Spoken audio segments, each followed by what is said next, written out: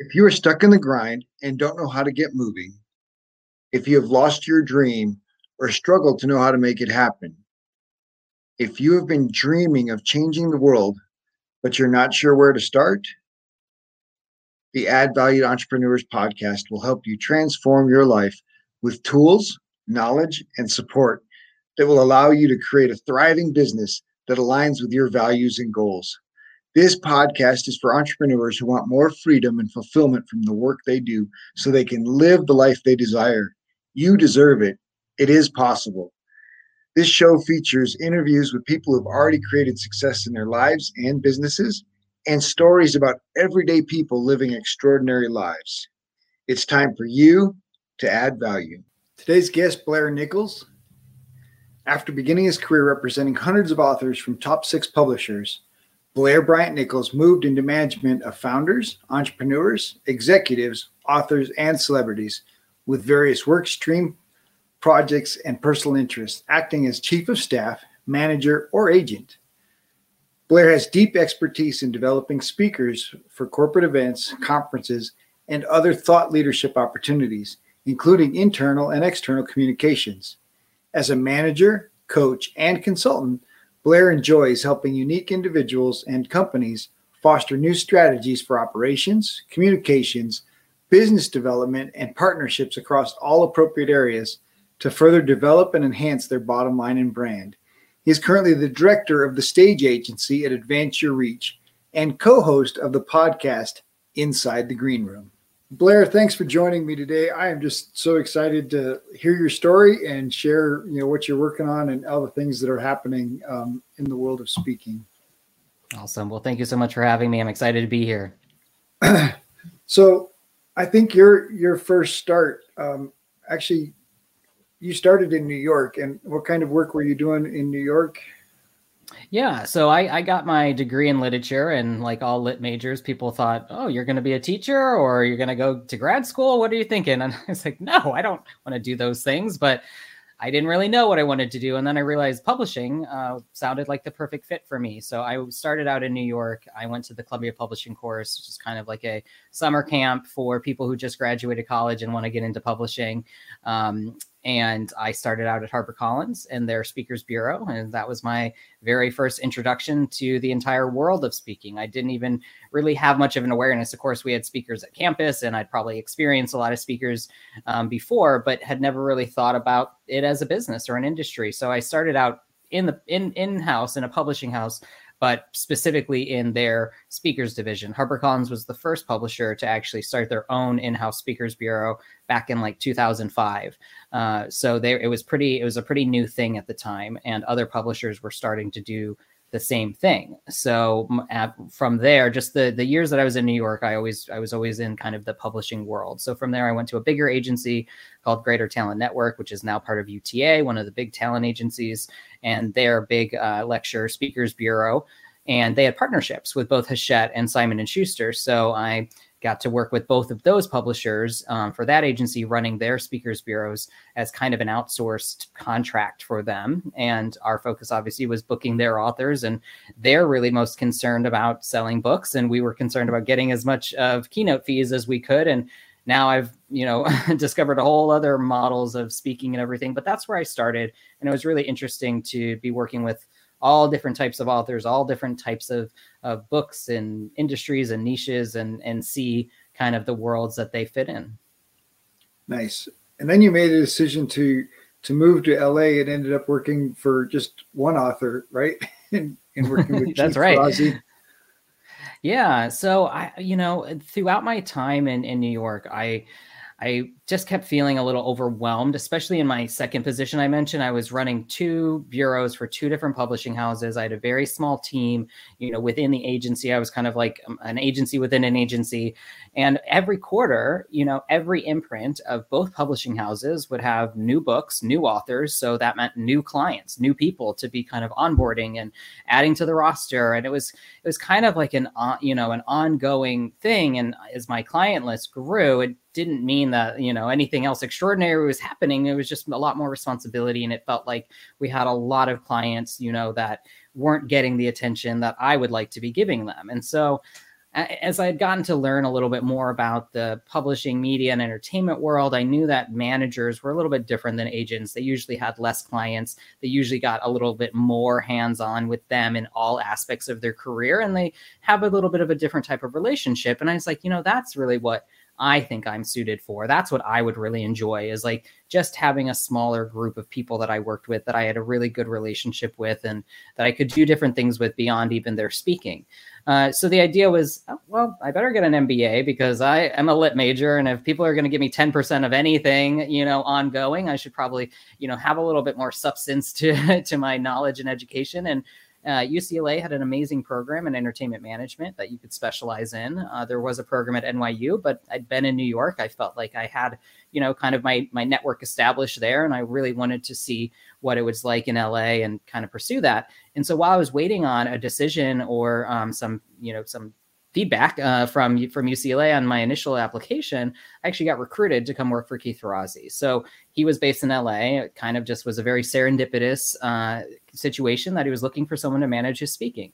So I moved out to LA, deferred my MBA business school journey until the following year, and ended up doing that part-time. And I started working with Keith, and that was the first time I got to see how speaking was a business development opportunity. So when I was just working in the bureaus and working with authors, of course, we're trying to get books sold along with a keynote fee. And, there's all the transactional things that go on with speaking engagements. And we were certainly getting fees for him to speak. And that was my job, obviously, to negotiate those and any requests we got, and to be pitching other potential, clients, or, working with the speakers bureaus to get more bookings. And all of those bookings could become bigger consulting contracts. He was running a change management firm. He'd written a couple best-selling books, and had some big clients. But every speaking engagement was really an opportunity to get his foot in the door for a potentially new engagement, something big. So my job was really to be thinking strategically about his schedule and all of the speaking. I evolved into his chief of staff because I was so heavily involved in running his life and schedule and figuring out where he's going to be and who he needs to be spending time with and all of that. And it was really, really interesting to, be on the other side of the business, to be kind of the one receiving offers from bureaus and agencies, and also working with one person that had a business that was really supported by their speaking, and kind of how that all worked. As I got towards the end of my MBA, I wanted to try some other things. And so going into my third year, I did an internship at DreamWorks, and that was kind of a change management project. I got the internship the day after they announced they were being acquired by NBC. So it was a pretty eventful summer of the whole studio kind of prepping for their new corporate owners. And so I did a lot of work that I was doing with Keith, relationship management, research on who some of these executives were, so that our production strategy team at DreamWorks could really, get off on the right foot with their new partners and see, how they can go from there. So by the time my internship was wrapping up as an MBA student, the company was beginning that transition, and there was layoffs, and clearly wasn't going to be a big opportunity for me. And I also felt like coming back into a big corporate environment like I had experienced at HarperCollins at my first job reminded me that I didn't really love that. I'd loved working at smaller agencies where I could have a bigger impact. I loved, being just more hands-on and not having these many different layers of hierarchy and matrix of all these different things that are happening. So I started looking for smaller opportunities. And when I finished up my MBA, I went back to a speakers bureau named Big Speak. So I was out here in LA, and I, wanted to see like what was going to be my best opportunity coming out of business school. And there's, various things that kind of interested me, but, where you're going to be most valuable is always where you have the most expertise. And so I went back into the agency world and started helping them build their exclusive talent list. And I've always been, a champion for diversity and wanting to, figure out new emerging voices and bringing those people up in the world, and, that you really believe in. And I think, especially as a manager, like that's really how you create relationships. If you work with a client who's already well established, already is famous and wealthy, then you don't have as much to offer them, but when you're part of bringing someone up, that's the type of relationship that I was looking for, very loyal and long-term type of relationship. So I loved, being part of that and adding new people to that team. But, they weren't always the most in-demand speakers right away. Some took more time to develop. And, over time, it just became clear that I wasn't really aligned with everything that was going on at the agency and what they were looking to do. So I said, great, this is the time. I'm going to go out and start my management company. But 10 days after I left Big Speak, I got recruited for Advance Your Reach. So they reached out to me, and as I was doing the paperwork to get my LLC filing for my management company to get off the ground, so I had something that I could start with. I was also talking to Advance Your Reach, and I joined that team in December 2019 because I was so excited about what they were doing and how it was different than kind of what I had been doing for the last 12, 13 years of my career, but very similar. So I'll pause there and we can dive into all the AYR stuff, but let you catch up. No, that's terrific. I appreciate you sharing. And of course, obviously, Advance Your Reach at the end of 2019 becomes a huge change management role immediately, in the spring of 2020, because obviously everything shifted. And I think probably for the better for Advance Your Reach in many ways. Yeah, I mean, it was really unexpected when they first reached out to me and I learned about the business. It didn't really excite me at first because I was like, well, I don't know. I've worked in the speaking world for so long, and these are the types of events that I never really touched because they weren't the types of corporate events. They were events where people paid to speak or sold on stage and did all these things that was always like very taboo in the paid speaking world, because if you're getting paid, no one wants you to sell on their stage. So it was kind of a shift. But what really struck me is I was talking to Pete Vargas, our CEO, and he was like, we're launching this agency. For years, our customers have been asking, can't you just do this for us? Can't you research stages and reach out on our behalf? And we were pushing people to hire a virtual assistant or, do these other things that might be, economical solutions to that if you don't have the time to do it yourself. But he's like, but I found this agency that actually does this. We're acquiring them and we're going to relaunch this, for all of our customers in the beginning of 2020. And I was like, yes, this is a business that is really exciting to me, because while I was at Big Speak, I was our, head of our talent relations, and people would be emailing me all day long. I get LinkedIn messages all day. People want to be on the website, and we've, largely had to just ignore most of the, incoming calls and emails from speakers that we're getting, because there's only so much time in the day and there's only so many people that can be booked in that world or that are really going to generate enough demand or attention to make it worthwhile for us to even go through some of those steps. And let's be clear, Speaker Sparrows have really made their business off of people searching for speakers in any capacity and hoping that it will direct you to them. That is their business, full stop. It's SEO. Obviously, it's word of mouth and referrals, and they hope that they keep the same clients coming back every year. And there's the service aspect, but new clients in the door, new leads, they really come from you or me saying, oh, Bob Smith, keynote speaker. They went and any of the bureaus that have Bob Smith on their site hope that you find him on their site first and that you'll go there and you'll work with their team and they'll act as the broker. So that's really the strategy. So it's not a bad thing for, bureaus to be adding people to their website, because they never know, how that might help bring new customers their way. But there is a limit, and there's definitely, a recurring theme I heard from speakers who are on our website. They're like, I've been on your website for years and nothing's ever happened. And I'm kind of like, well, yeah, there's no guarantees that you'll ever get booked. It's just, you're part of a long list of big menu of different people. You're not really treated like a priority. You're treated like a commodity. And that's just the fact. This is kind of how the business works. So what I would tell my bosses was, when we think about our business from a design thinking point of view, what do we have? What asset do we have that we're not leveraging?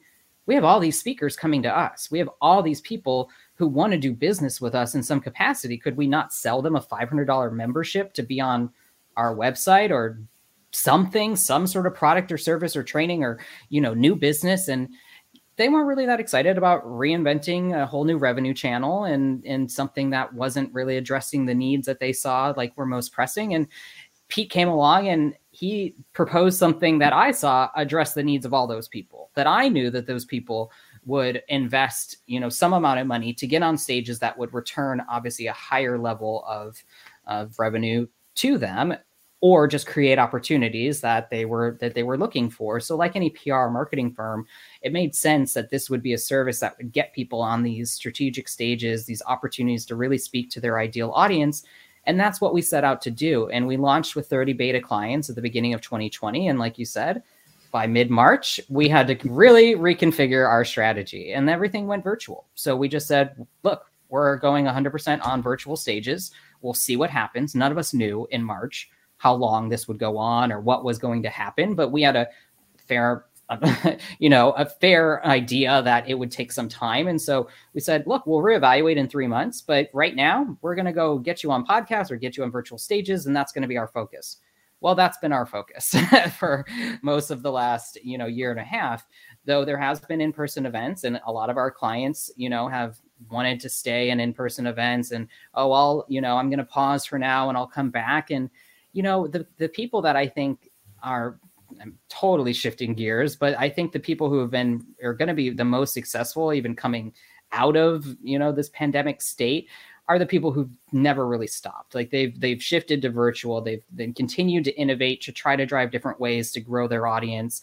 And they haven't let, kind of this interruption stop them from getting out there and growing their business. The people who were waiting for in-person events to come back because sometimes they've got higher budgets to pay or that they feel like there's bigger audiences and there's more engagement. All of that may be true. And some of it may not be as true, but the most people that I've seen who've been really successful during this time are the ones who just really doubled down on virtual and made the most of those types of opportunities. So as you alluded to, is a very similar story for AYR. We had our big event scheduled for the end of April 2020, beginning of May in Orlando.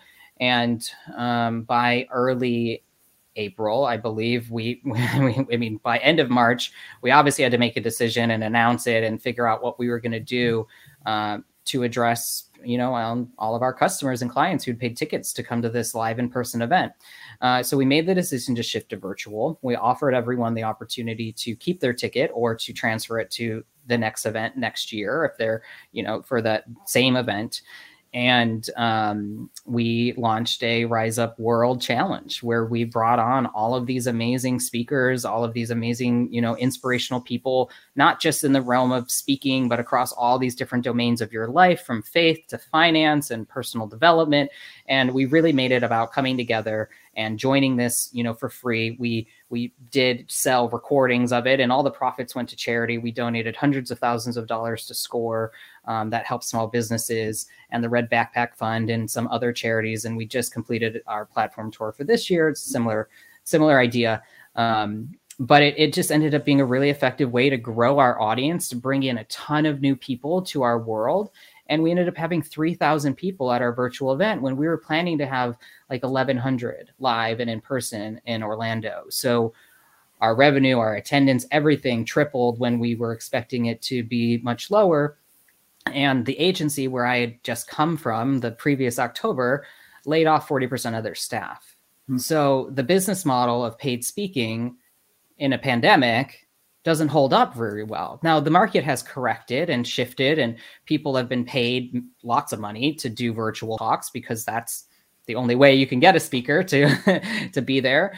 But initially people didn't want to pay, and even in normal times, your virtual fee is always going to be less than your in-person fee. So obviously the revenue for bureaus went way down with virtual talks, and there was a lot of damage done to that business that needed to then recalibrate and think about. And so I think for me, it was kind of like almost like the emperor's new clothes, looking at this industry and saying, look, there's all these opportunities that you have to diversify, to adapt, to, address a changing market and a growing market of speakers. Because when I started out, there wasn't, like, YouTube was just getting started. And people weren't really, like, digital video wasn't as ubiquitous. And so to be a speaker, I was sending DVDs to people at my very first job. I'm not the oldest person in the industry, but old enough to have been around for some big shifts and leaps in technology. And now everyone's got a platform. Everyone can get out there in front of an audience in some respects. So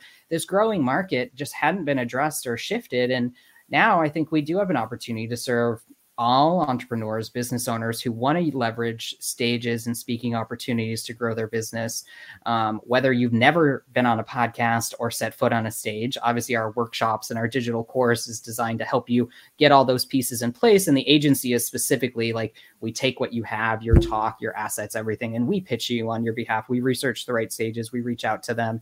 And what's nice is then you've got an advocate. You don't have to be a known entity. You don't have to be a best-selling author or a celebrity. You have someone that comes from a company where people are trained and vetted and, you know, are really enthusiastic about being on stages, and they have a purpose and a mission. And, you know, most importantly, it's going to impact their business. So we help people, you know, get in front of those right audiences and teach them how they can then convert them into customers. Now, it doesn't mean they sell from stage. The minority of the time they'll sell something from the stage. Most of the time they'll give something away, get people to opt into their marketing, get them into their world somehow. And there's a lot of creative ways to do that. But to your very initial point, when we first introduced, what excited me so much was like, wow, yeah, this really can serve literally everyone. We have elite clients like Bethany Hamilton from Soul Surfer, who's made millions of dollars from speaking, Lisa Nichols, Michael Hyatt, some of the biggest names in this world of personal development and speaking. But we also have people, like I mentioned, who had never even done a podcast, and they're getting started and they're building that momentum and that exposure. And so we can really see our clients grow into those elite clients along the way. And, you know, there's the only thing that really distinguishes someone that's an elite client or not is if they have inbound demand for speaking. That's the only real, you know, kind of line that we draw. And we manage that for them. And, you know, if you've got inbound demand, great. Our service just looks a little bit different than if we're having to create that demand and go out on your behalf, which someone needs to do. If you want to get that going, you need to start somewhere. And it's, you know, it's a long-term strategy, and consistently getting yourself out there and having opportunities that are going to continue to feed, hopefully, your pipeline for a long time. Well, I appreciate, I mean, early on you mentioned you didn't want to get back into a speaker's bureau and just do the same thing over again, and recognize that Pete was offering something different, and he was willing to open his doors to people that have never spoke anywhere, and yet offer some training and offer some support and offer a framework that makes them a speaker and creates an opportunity for them to find stages and to leverage those. And so I appreciate that model. And of course, I appreciate Michael Hyatt, because I reached out to Michael Hyatt, and of course, my podcast isn't at a place yet. But instead of just saying no, he referred me to Advance Your Reach and said, hey, we can't get on your show, but they've got some folks that will get on your show. And so that was terrific. And I appreciate that connection. Absolutely. And just the meaningfulness of somebody willing to not just say no and here's some other opportunity. Right. And so Advance Your Reach, you know, that's how I got into your world. I love that. It meant a lot to me. And so adding your speakers into my show and creating opportunities for folks that are looking for opportunity. As my show's growing, it's like, okay, these are guys that are guys and gals looking for an opportunity. And so I can put that out there. And so appreciate you stepping in, and others that from Advance Your Reach have said, oh yeah, I'll jump in on the show. And it's kind of a way to help each other grow. And that's pretty cool. Yeah, we're very collaborative. You know, I think another thing that kind of sets us apart from the agencies where I've worked before is, you know, it was always territorial. It was like sales, you know, like this is my company. It's my lead. I'm the only one that books speakers with them, because we're all, you know, incentivized by commission. So we didn't want to share any buyers with each other. In my agency, we've got 10 agents already, and we are very, like, you know, collaborative in the sense of, oh, I found this stage. I booked one of my clients. Every agent only has 10 clients. So it's a different model altogether, very service oriented. I booked one of my clients, and I'm recommending a couple others. Who else from our roster should we recommend? And all of the agents contribute. We call it Go Fish. They throw, hey, you know, recommend these people. And then we just share the wealth. So every day, if there's an inbound, whether it's, you know, for Michael Hyatt and he's available or his team's available or not, or one of our other speakers, that could become an opportunity for all of our clients. So we really try to, you know, create opportunities from all angles, all sides.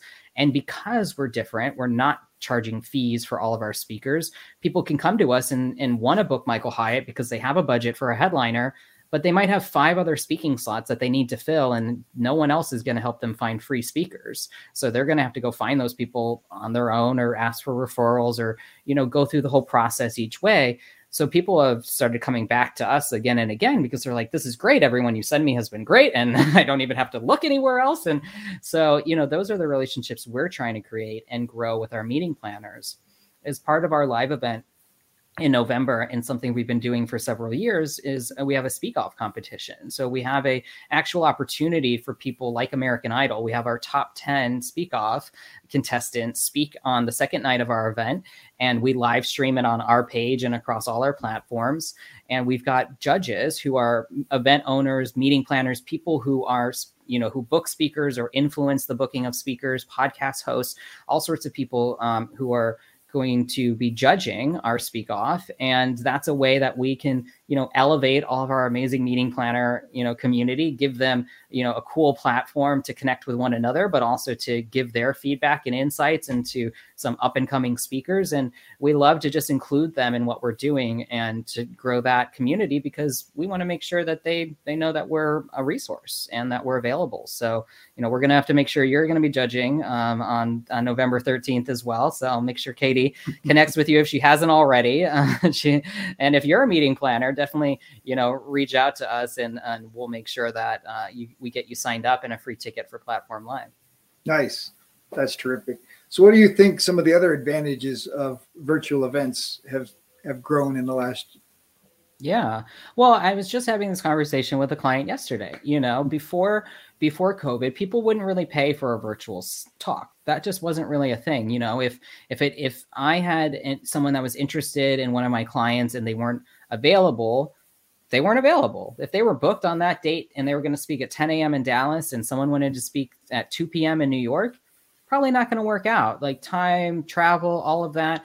And so once a speaker was booked on a date, that date was gone for the most part. Now, if there was happened to be another opportunity in the very same city or in something close enough, but, you know, it was rare. And obviously it causes more stress when we're trying to pack in people, planes, trains, and automobiles to get back and forth to these engagements. So it was kind of like that model where once the date's gone, we would get requests for that same date again and again. For some reason, everyone just liked that date, and that just, you know, 3 or 4 events might be happening on the same date and the speaker can only do one.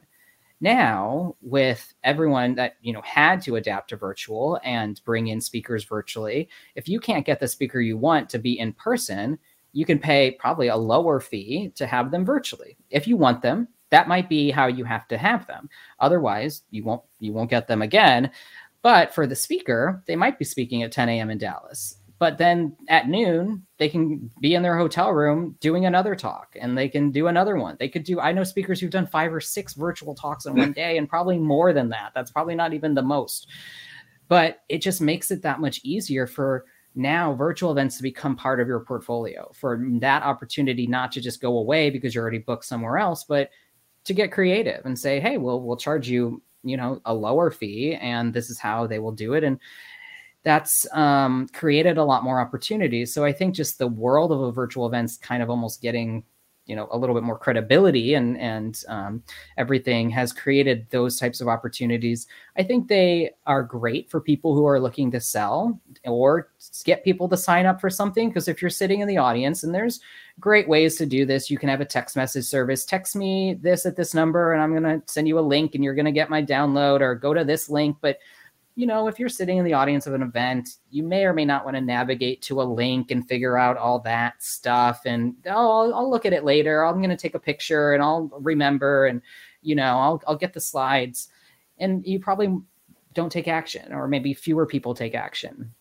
Some of our clients and some of, you know, our colleagues in this industry, with their virtual events, they're selling 3 times more than they were in person events. And it wasn't because the audience was 3 times like our event. It's just because people are right there. They're right in front of, they're on their computer already. They can click on the link. They can go to the sales page. They have their credit card sitting next to them. They can take action. And so virtual events have been amazing for some speakers that are just driving straight to their, digital course or their whatever it may be. And I think in that case, it's been a boon for a lot of people that want people to take faster action because you're already right there. You're already ready to go.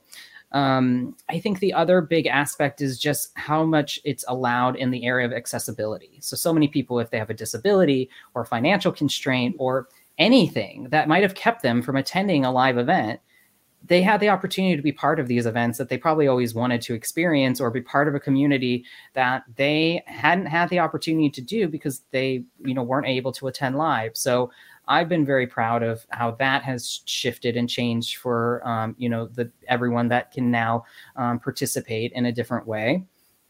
And I think just overall, it just has created a lot more opportunities for companies to think differently about how they do their meetings, for organizations to be shifting, priorities and everything else. And I think overall for speakers, though, it has just created a lot more new revenue channels and ways that they can engage with the audience. They can use the technology and the polling. They can get, if as a speaker, if you're booked for a virtual event, you can engage in their social media. You can be part of like the whole digital marketing campaign to get people there. You don't ever have to set foot out of your house. So there's been a lot of benefits. And I know people miss the connection aspect, and people love travel. I love travel, and getting to be together in person is there's no replacement for that. But there's a lot of great alternatives, and there's been a lot of great things that have been created, I think, by necessity with virtual events. Absolutely. So I picked up one of the big things that Advance Your Reach is allowing you to do is develop speakers. And actually, they don't have to have an audience. I mean, I assume most speaker bureaus, if you don't already have an audience or a reason for an audience to want to listen to you, we're not going to put you on our page. But Advance Your Reach is willing to say, not only will we put you on our page, but we're going to train you and prepare you and help you develop your story. And I think there's a lot of value in helping people, find their story and find the reason to share it, or the audience to share it too. Yeah, absolutely. I mean, like let's not be confused. I mean, the speakers bureaus have their model. It's commission based, so they only make money if the clients make money. So they have no reason to train and support other speakers. Like it's not part of their model. Our model is service based. So our workshops and courses and services, things that we sell and provide, to our clients. But absolutely, it's a different approach, and the message is different. The message is not, let us train you how to become a speaker so you can go out and get paid and get keynote fees and get a bureau to pay attention to you. And then your life is going to be easy because the bureau is just going to keep booking you forever. That's not our message. Our message is like, we're going to help you grow your business. And we know stages are the fastest and most powerful way to do that. And if you're just looking for keynote fees, you're going to leave money on the table. What blew my mind the most when I met Pete was thinking about my clients and how much money, because it would blow my mind how much money they were already making, because of course they're taking 70 to 80% of the speaker's fees, as they should. But how much money they could have been making if they even sold something for $1 at the events that they went to, at all these places where they spoke. And it just like made me cringe to think about like how I could have really approached this differently with this one client. I launched her. We went all over the world together, and she didn't have anything to sell, anything on the back end, any reason to get people to opt in, and how much more powerful that could have been. And that's really what, Pete opened up my eyes to, these people who are road warriors. They're on the road 30, 40, 50. So I had a speaker who did more like 130 events in 1 year. Wow. If not, and we tried to do the math. There's only so many weekdays, and some events are on weekends, and then there's holidays. We tried to do the math of like how many dates could a speaker realistically book. And I think we said 200 would probably be the max limit. But now with virtual, that number is limitless and people can be everywhere. But the road warrior mentality, for most people with families and other things going on, that gets old, and it gets difficult, and it's not good for you overall, So Pete's mentality is more like, we want to get you to a place where you don't need to go to 100 events. You just go to the 10 right events and you make more money than even from those 100 events. So when you think about like the economies of scale that come from building this type of, way to market yourself and what can come of it and how that translates to the difference between, keynote fees and everything else, it's really phenomenal. Like the exponential more revenue you can drive if you're thinking about stages that way, as opposed to just trying to work your way up the ladder and get 5,000 at speech, then 10,000 and 15 and hopefully, get higher than that. But honestly, there's a ceiling if you're not a celebrity or a best-selling author. There's always going to be a ceiling for that too. So I think, we just want to give people an alternative and show them that they can be, doing more, and it'll impact their business, in a much more impactful way. Well, there's certainly the revenue is far beyond just the keynote fee. Exactly. Yeah.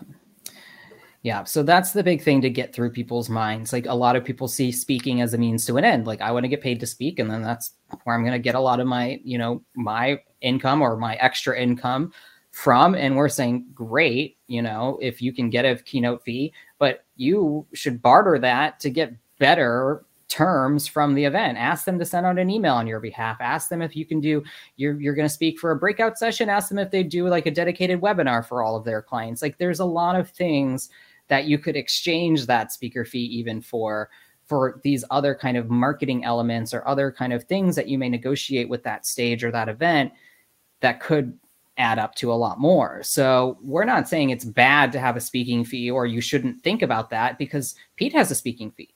But again, we use that as a bartering tool, as leverage to get more that we want, rather than just more cash, more opportunities to, impact their communities and turn them into customers for us too. That's great. Yeah. So what inspires Blair? What inspires Blair?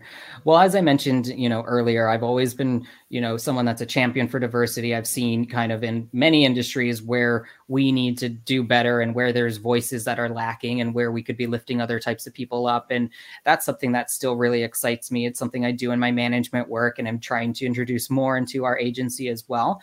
But because we're very open, we take all of clients. We're not picking and choosing like who's the right fit. If you have the right assets and, we feel like your business is in the right place to support what we're doing, then, we want to work with you. So we don't make choices around just having the most diverse clientele, but we are intentional about making sure we're speaking to diverse communities, making sure they understand what we can do and how we can help and what we offer, so that it's not, completely homogeneous in our world as well.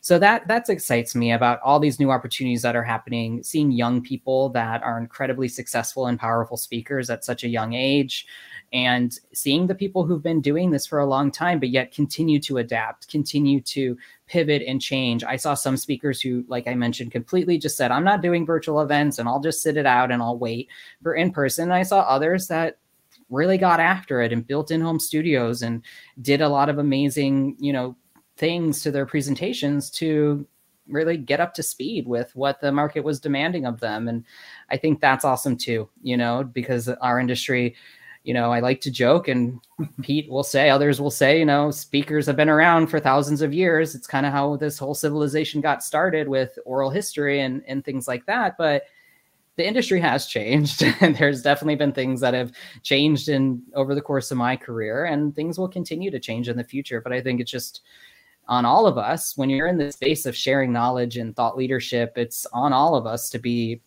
staying ahead, staying relevant, and getting ahead of what's coming next, because that's also what people come to us for. They want to know subject matter expertise, but they also really want to know what they don't know. And that's what a lot of our speakers are able to provide. And that's also really cool and inspiring to me too, is the people we work with that are kind of billed as futurists, or people that have like really painted a picture for what the future could or should or would look like.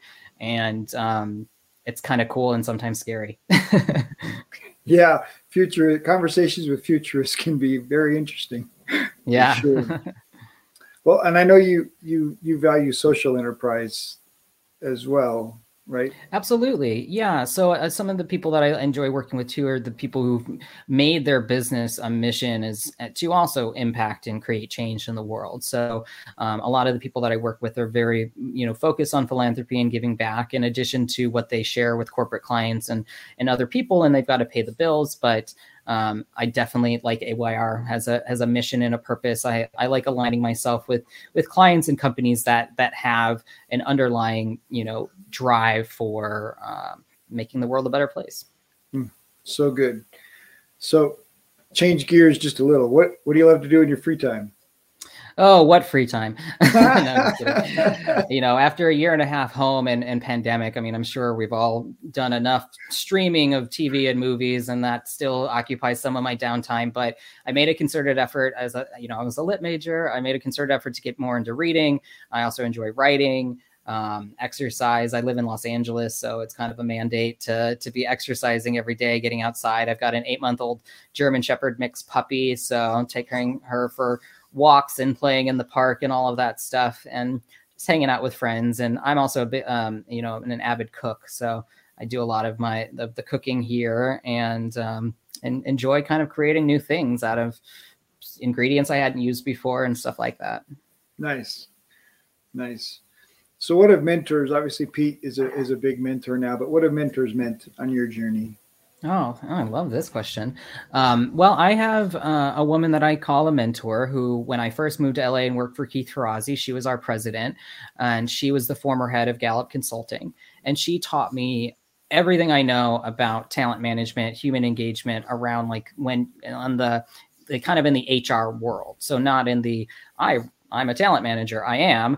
But when I was getting my MBA, I was also thinking, maybe I do want to go into corporate HR, because she had taught me so much around employee engagement and management and how you navigate these things and what creates good things within companies and culture and all of that. And that stuff I remain very, passionate about. I'm on the leadership team at AYR and on our diversity, equity, inclusion committee, and, definitely very driven to making our company. One of our goals is to make it one of the best places to work, to be recognized as one of the best places to work. And so I've do my best to try to drive that initiative forward with best practices and things that I've learned and how we can make adjustments and tweaks to our policies and communication, really, to make our employees feel that they're valued, and making sure that they align with our mission, vision, values as well.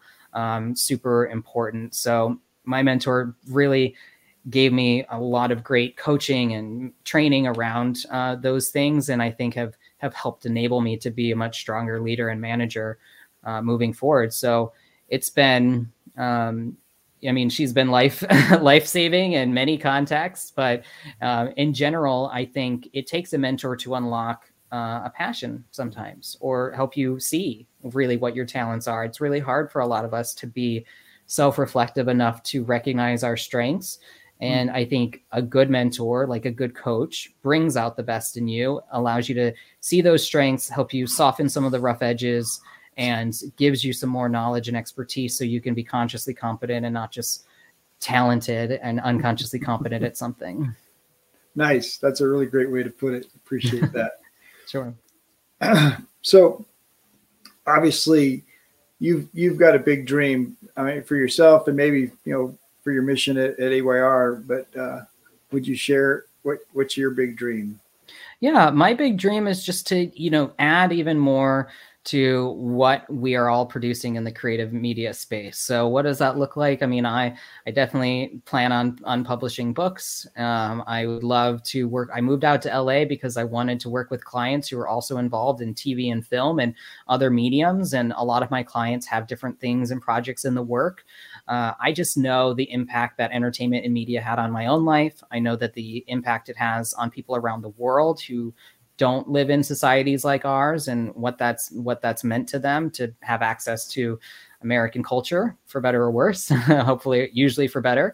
And, I'd love to just be more part of that, be, one of the people helping produce and create content that helps continue to also improve and change the world. So that's always what I've been really passionate about, telling diverse stories, helping other people like that, like build their platform and get the kind of recognition that I feel like they deserve, and just continuing to grow myself and figure out what comes next. I didn't know that I'd be working and running an agency where people are paying tens of thousands of dollars a year for us to get them on virtual stages, but here I am, and who knows what the next few years will hold as well. Nice. All right. Obviously, a lot about connection and making connections, and for entrepreneurs that are building their business, trying to grow their voice, what would you recommend? What would you say to them to build connections? Absolutely. So, I fully recommend Keith's book. His most popular and well-known book is called Never Eat Alone, and it's a guide to creating relationships. And it gives you even a framework. Some people they need a framework. We've got a framework for our signature talk, and we have a framework for building. You have a framework for building relationships. And I think the simple framework is generosity leads to candor, which leads to intimacy, which leads to accountability. So I think when we were looking to establish relationships, leading with generosity, and not just, hey, can I invite you to this so then I can ask you for this? If you listen to Gary Vee, it's punch, punch, punch, punch, jab, or whatever, like his boxing analogy is. Like, you want to give more and lead to, building that intimacy and candor. And then, that creates a really strong relationship of accountability. I think in general, as an entrepreneur, always looking within your network, your community, your friends, your family for those first stages that you're going to get on, speak at your kid's school, speak at your church, speak at your community organization, leverage your friends, even the celebrities and authors and people I've worked with that have, they're famous or they're whatever, when they got started, their first speaking engagements were from people that knew them, that, took the risk on bringing them in, so to speak. And I think people forget that. We call them champions. Like, who are your champions? And it doesn't mean that person is going to book you for a stage, but you could even ask your champions, like, what podcasts do you listen to? What events are a not miss for you? You want to do almost some of that, kind of consumer research on your target audience and leverage the people that know you the best to help get you some of those early wins, to get you some video footage and just get you some experience in the speaking side. If you're an entrepreneur just looking to grow your connections, just trying to figure out how to develop your network and relationships, again, I suggest Keith's book. And he also, did like a smaller guide that I think you can find on the internet. And I think it was published in like Forbes or something, called Conference Commando. I was just at a conference yesterday, one of the first and only in-person conferences I've attended this year. And, was thinking about this and talking about this with some colleagues around the idea of having an intentional strategy when you attend a conference. So I know most entrepreneurs are not going to be the one on stage speaking, especially if you're getting started. Most of the people are not the speakers at an event. That's a very small group of them. But you as an attendee there's a lot of power in knowing who's going to be at an event, speaking, sponsoring, attending, and who is going to help impact your business or whatever the goal that you may have set. And you can create a plan to meet them, not quarter them, but meet them, introduce yourself, hopefully be able to start a conversation. Keith would plan like his own side dinners and invite, a select group that he really wanted to get to know better. Pete has done that, at Traffic and Conversion. That's what's led to a lot of partner growth and, a big partner event we had this year at that event. So I would just say, like, as these events are coming back in person, but also even virtual events, do your homework. If you're going to attend something like that, if you think that this is going to be a rich place to find customers or clients or mentors or whatever it is that might be the relationships you're looking for, just don't go to a conference blind and hope that you bump into someone that's going to make an impact. Be intentional as you can around creating that plan, thinking through what your strategy is, and then go and execute and make the most of that investment of your time and sometimes, money to be part of that event. Oh, that's terrific stuff. Yeah. Love to get there early and sit in a little corner right before everybody walks by, and you never know who you'll see walking by, including the speakers and, before everyone else is in the room. So there's lots of opportunity if you are intentional and choose to plan. Right. And like, think about school. It's if you really want to connect with a speaker, sit up front, ask a question, be engaged. Don't hound them, but they're going to remember that you were in front or you asked a question. Like, that's a really easy way to get yourself noticed. And yeah, there's always going to be that time afterwards as they're walking back or walking somewhere that hopefully you have a chance to speak further with them. But yeah, just do something to get their attention without being a distraction or a detraction. My wife and I were walking in front of John Maxwell together, and I pulled my camera out to take the selfie of her and I with him in the background, and he jumped into the picture and stood right between us. So that's great. I can see him doing that for sure. Oh, he's a fun guy. Absolutely. And it just, took advantage of the moment. Right. So it's, but it is, I mean, I think everything in entrepreneurship is the more intentional you can be about your plan and about getting the most out of your day, getting the most out of an event. And I think even getting the most out of a podcast or out of, and being intentional in that. And I love Keith's book. And so love that you're plugging it, and it's sitting on the shelf right in front of me. So time to go reread. Absolutely. No, I'm going to pull it off the shelf as soon as we're done here, because it's been a little bit since I read it, and appreciate you sharing about the Conference Commando. That sounds like something worth checking out too. So yeah, absolutely. So I end all my episodes with just the opportunity for you to share your words of wisdom for an entrepreneur, for someone coming up. Yeah, absolutely. I mean, I hope what I shared was valuable. What I want to, share with your audience in general is that, we really believe that your message matters. A lot of times you don't have an opportunity to share that message, even with the people that are closest with you, for whatever reason. And we try to provide an opportunity, at our event as part of the Speak Off, and in general, through all of the things that we do in our Facebook community, through our challenges and all of that, to encourage you to get your message out there, to help, get the help that, will make you either feel confident in what you have to say, the clarity on really what your purpose and what your business, would be, because a lot of times you have a purpose or a message and it doesn't mean it's a business. So we can help you figure out how that turns into a business or what needs to change in order to do that. But I would just encourage you all to give it a shot. As I mentioned, start with your friends and family, start with your network, the people that love and trust you.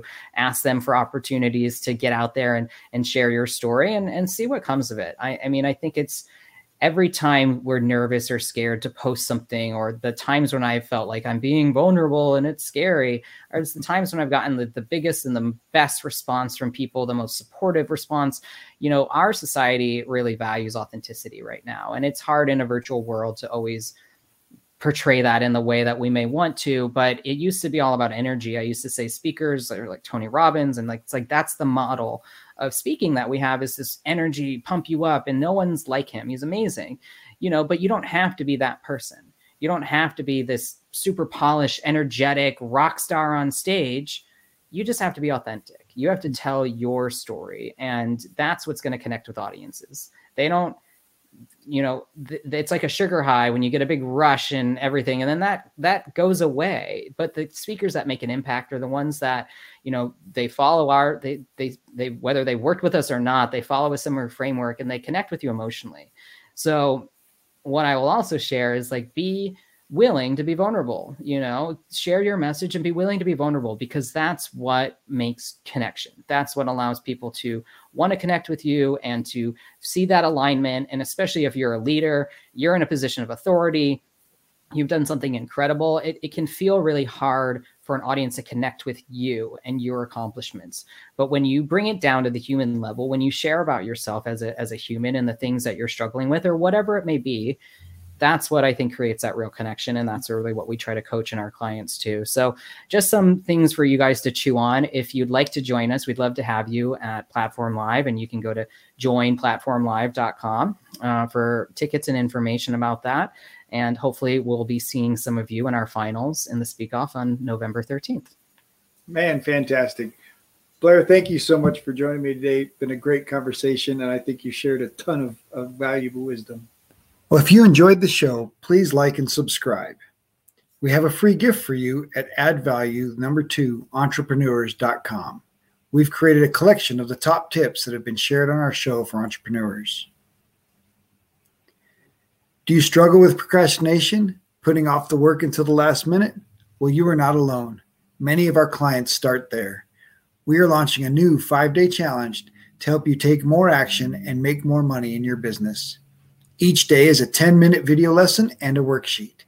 If you take 15 to 30 minutes to do the worksheet, it will change your life and business and exponentially increase the amount of work you get done each day. Right now, it is only $27 and contains 5 of our best tools for helping you move forward. It can be found at addvaluetolife.com/action. Thanks for joining us. Have a great day.